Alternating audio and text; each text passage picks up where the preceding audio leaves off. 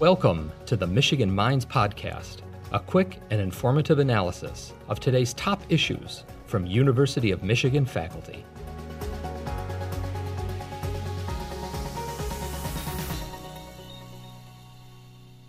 My name's Pam Davis-Keene, and I'm a professor of psychology. I'm happy that I hope, and I'm still fingers crossed, that we're going to be able to meet face-to-face, or at least have part of our classes that way. Also, that we're able to offer the training and learning opportunities at the University of Michigan. I always feel like, when things like this happen, any kind of crisis, the thing to do is to figure out how to get through it the best we can. And I think the University of Michigan is doing that. So I'm actually kind of positive about kind of getting going in the fall, and that good decisions were made about how to do it. I'm excited to see students again. I think that those of us who teach, sometimes people don't think faculty feel this way, but we get a lot of energy from the students and look forward to seeing them every semester. So also my colleagues, but it's going to be good to see the students again, kind of check in on them, see how things are going with everybody. I think the biggest issues for me, and I think for most faculty, is the safety issues, making sure that everything's been considered. We have a plan for everything. It's only been recently that we've received information on masks. How do faculty have to provide it themselves? Are they going to get provided masks? Are there going to be shields? What are the room configurations going to be? We haven't yet, but are still working on what to do if we have non-compliance in the classroom of people not wearing masks. Ventilation is a big issue. So I think we're all really understand the issues surrounding how the virus moves around. And so just trying to make sure that the students are safe, the faculty are safe. I think a lot of people have talked about this, but on any university campus, we're going to have a lot of people in the age range that are at the high risk. And we're going to be around a lot of people that are also at high risk, but are more asymptomatic. And so just trying to figure out how to manage that, I think, is the biggest concern, because we don't want anyone to get sick, to the best of our ability, because it's a virus that we don't really understand. So I think everyone's still kind of working, and certainly my anxiety is to, make sure I have procedures in place to best protect me and the students. I think the biggest, and it was the issue coming out of the winter semester as well, is how do you manage, in this case, we have an extra element, how do we do the hybrid model? How do we lecture face-to-face or have discussion sections face-to-face and then provide for those who cannot be in our class? Do you do it synchronous? Do you do it asynchronous, which means you put up videos that people can view either after the class or before the class? We have people that are in different time zones that won't be coming back to the university. How do we deal with that? There's a lot of logistic issues that I think are the really kind of complicated ones. We also don't know, including right now, whether at any point in time we have to go all back online. So after kind of figuring out the hybrid model, then do we have to kind of move back to the online model? So we're having to literally think about 3 different ways to deliver the content of our class. And that's a little, it has been overwhelming trying to figure out, well, how am I going to do this? We have to make a lot of decisions that normally over the summer we don't have to make as we're designing our class. So we're designing 3 different modes of providing coursework. I think in the end, it'll be interesting that we have these, right? So we've never been in a position where we've had to move everything online. So I think that's an interesting, I feel like we're all going through a very big experiment on teaching and learning about what happens if you have to move between different modes and the comfort of which you're used to delivering your materials. But I think there are challenges. We ran through a lot of them in March of what it means to be fully online and deal with that with all kinds of issues. But yeah, I think those are the kind of trying to make the learning experience as smooth as possible at a time when lots of things can go wrong. And then managing, basically in our syllabus, we're going to have to say, here are the 3 different things that can happen. So, plan A, plan B, and plan C. And just kind of say, if this is what we have to do, then this is what's going to happen. So we're doing a lot of thinking through that to make sure that if we have to move in and out of anything, we're prepared to do it, and that it doesn't impact or impacts as little as possible the learning of the student.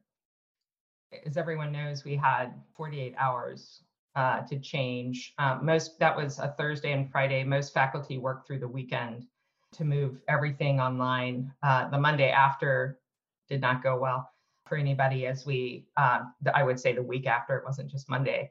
And I think there was a lot of kind of fun excitement at the beginning where people are like, oh, this is cool. This is like a neat way to do things. I think a lot of people figured out at that time whether the class they were doing could be done asynchronous or at the same time. Mine was a discussion one, so we kept it at the same time. That was the comfort of the students. They still had, I think this is kind of an important thing, that students and faculty, but mostly students, have their day set kind of based on their classes. It gives them structure. And I think a lot of the students during this time of what's happening, that structure was comforting. I think it was probably comforting for the faculty as well to say, well, I know I'm going to meet with this class at this time. So for me, mine was discussion oriented. It still worked well. I think I learned a lot about how having the chat room actually allowed for students who don't speak up as much to actually speak up in class through having multiple ways, either the normal kind of raising their hand and or just speaking out. And then if somebody else was speaking, I always told them, if you want to add to that, just put it in the chat room and then I'll address it as well. So that it helped, I think, deepen. I think one of the sad things for me is I was teaching a class for graduate students that was getting ready for the job market. And at that time, the entire job market for PhD students closed. So we had to spend a lot of time talking about what alternatives to getting an academic position would be. So I think there was a lot of kind of, don't fall apart. Let's talk about some avenues and think about it. So it was good that I was able to continue to meet with the students so I could kind of walk them through that. I think, again, that was a lot of floundering, trying to figure out what would work. A lot of people had to switch in between. I think we're learning as well, and I'm kind of learning this from my college-age son as well, like when lectures are working and when they don't, and when discussion sessions are working in breakout rooms. So I feel like over the summer, because we're now doing it with meetings as well, we're getting a lot better at this than we were. People didn't know how to use the technology.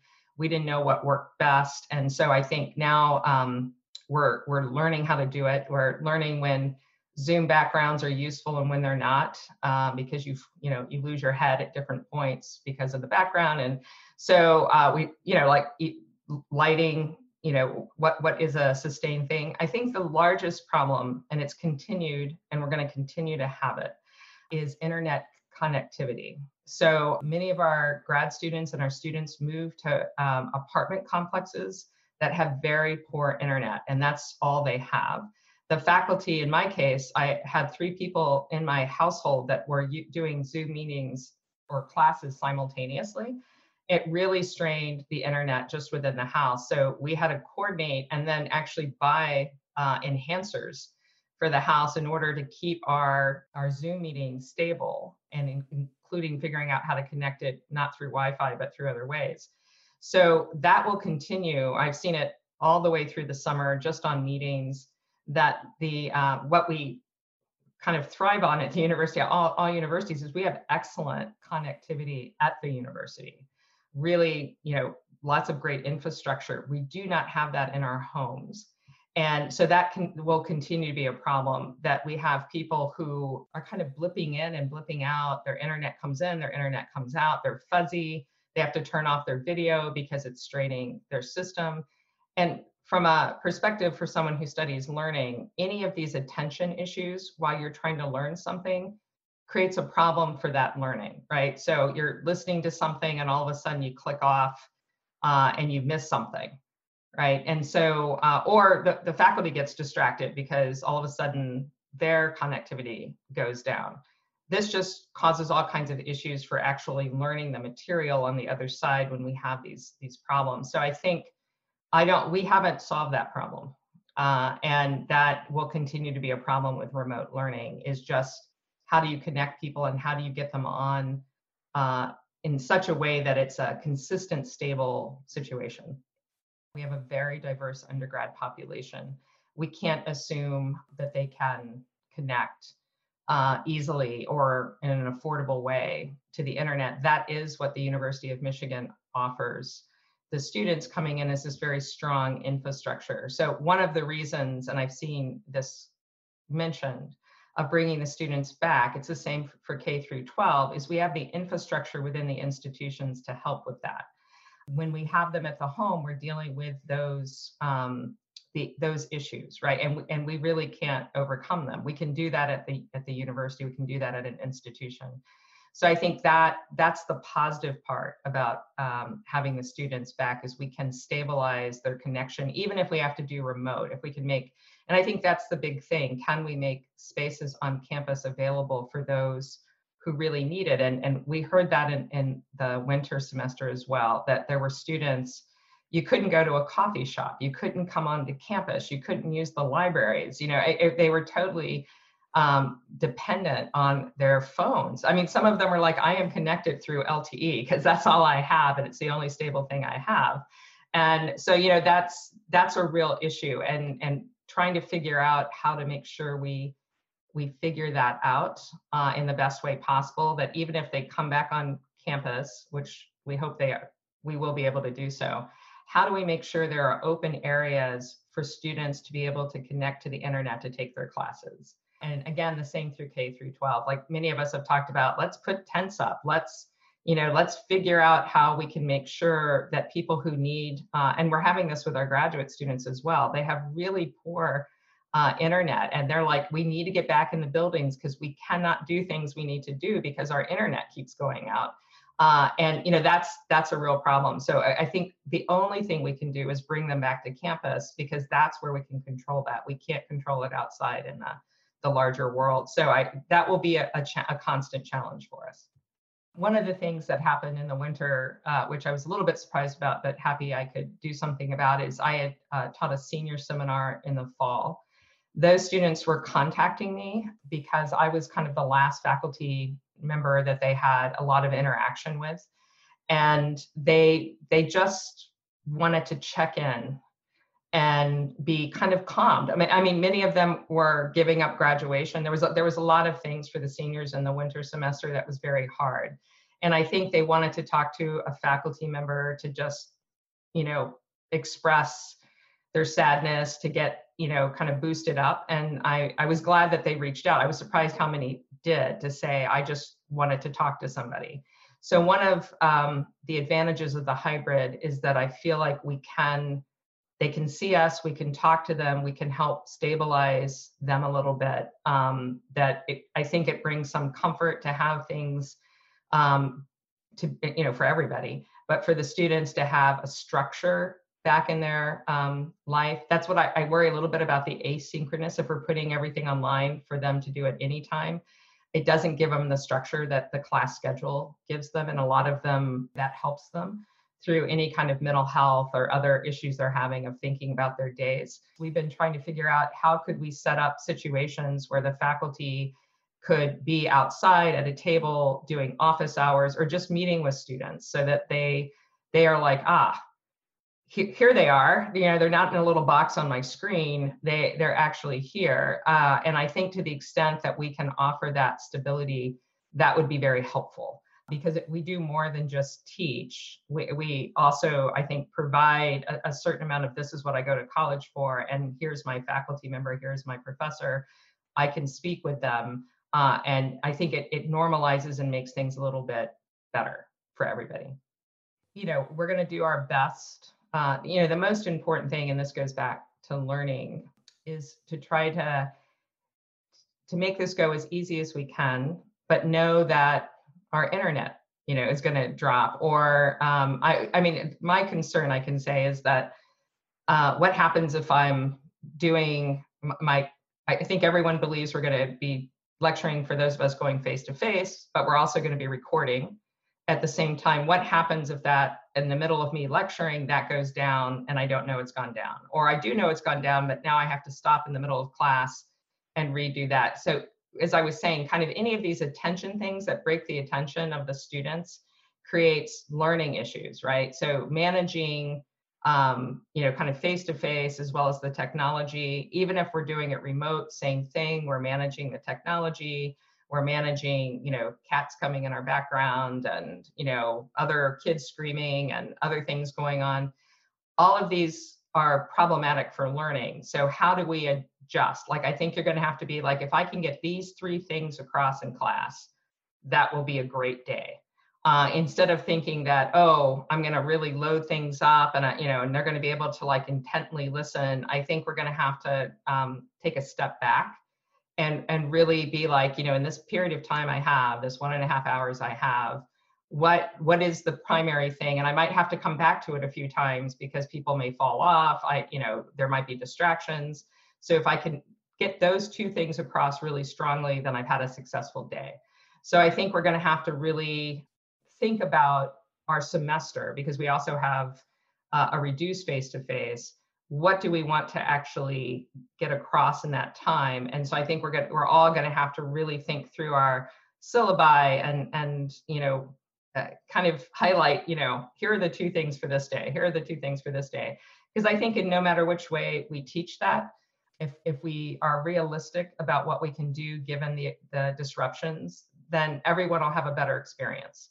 So it won't be you sending out long emails about, well, we didn't get to this, and this today, so I'm sending it to you now. Instead, it'll be like, yep, I got the 2 things out that I wanted to. We were able to explore it as a class in the way I wanted to. And, if we don't do this other thing by the end of the semester, that's okay, right? That'll be fine. And so I think we all are going to have to be a little bit kinder and adjust our syllabi. I don't think we're going to be able to hit as much as we used to in the past, because we have to be prepared for any kind of issues happening in our delivery of the information. So winter semester, we made it through. I think most faculty will and students will say we survived. We made it through the winter semester, having to deal with something that we've never had to deal with before. We've now had a few months. It hasn't been 100% clear because it has been up and down. So the faculty have been trying to figure out and adjust and do things, but I think, we're going to do the best we can. I think it's going to be better than we think, because the faculty really do care about how the classes are being done, and they're all trying to stabilize them and make them as effective as we can, given the situation. I think we're all very much want the students to have a positive experience. And so I think the faculty are there really working on that. And I want the parents and the students to know that's what's happening. A lot of work, a lot of thought, a lot of conversation, a lot of working through these issues before we even start class on August 31st. So we are doing everything we can to make this a positive experience for the student. And we will be ready to do whatever we need to do. So I don't think they need to be concerned about that. It's not going to be the same winter semester again. The faculty are going to be prepared to switch to whatever's needed, and we'll be ready to go. So they will have a positive experience, and we hope we'll be able to actually see them face to face. I think everybody would like to be able to have that kind of communication and interaction again. And if we don't, we'll do the best we can remotely with that. And to contact your faculty. And one of the things is to keep communication open. I think asking students what's working and not working and being open, don't wait till the end of the semester to hear about it. Be open the entire time. Say, let me know what is not working, so that I can figure out how to adjust that. And I think having that open communication, which we often don't have, we have these anonymous reviews at the end, but having that all the way through, saying, look, we're trying to make this as positive as we can. Please contact me with things that aren't working or that are distracting, or, so I can adjust accordingly, because we're building this together, really. And so it's good to get that kind of feedback. And for the faculty to be open to that kind of feedback as the semester goes, because it is a new, teaching in a hybrid way, teaching in a remote way, some of these classes that have always been about the interaction between the faculty and the students is quite different. So I think let's all learn together, and let's all be kind of kind to each other as we're doing it. Thank you for listening to the Michigan Minds podcast, a production of the University of Michigan. Join the conversation on social media with hashtag UMichImpact.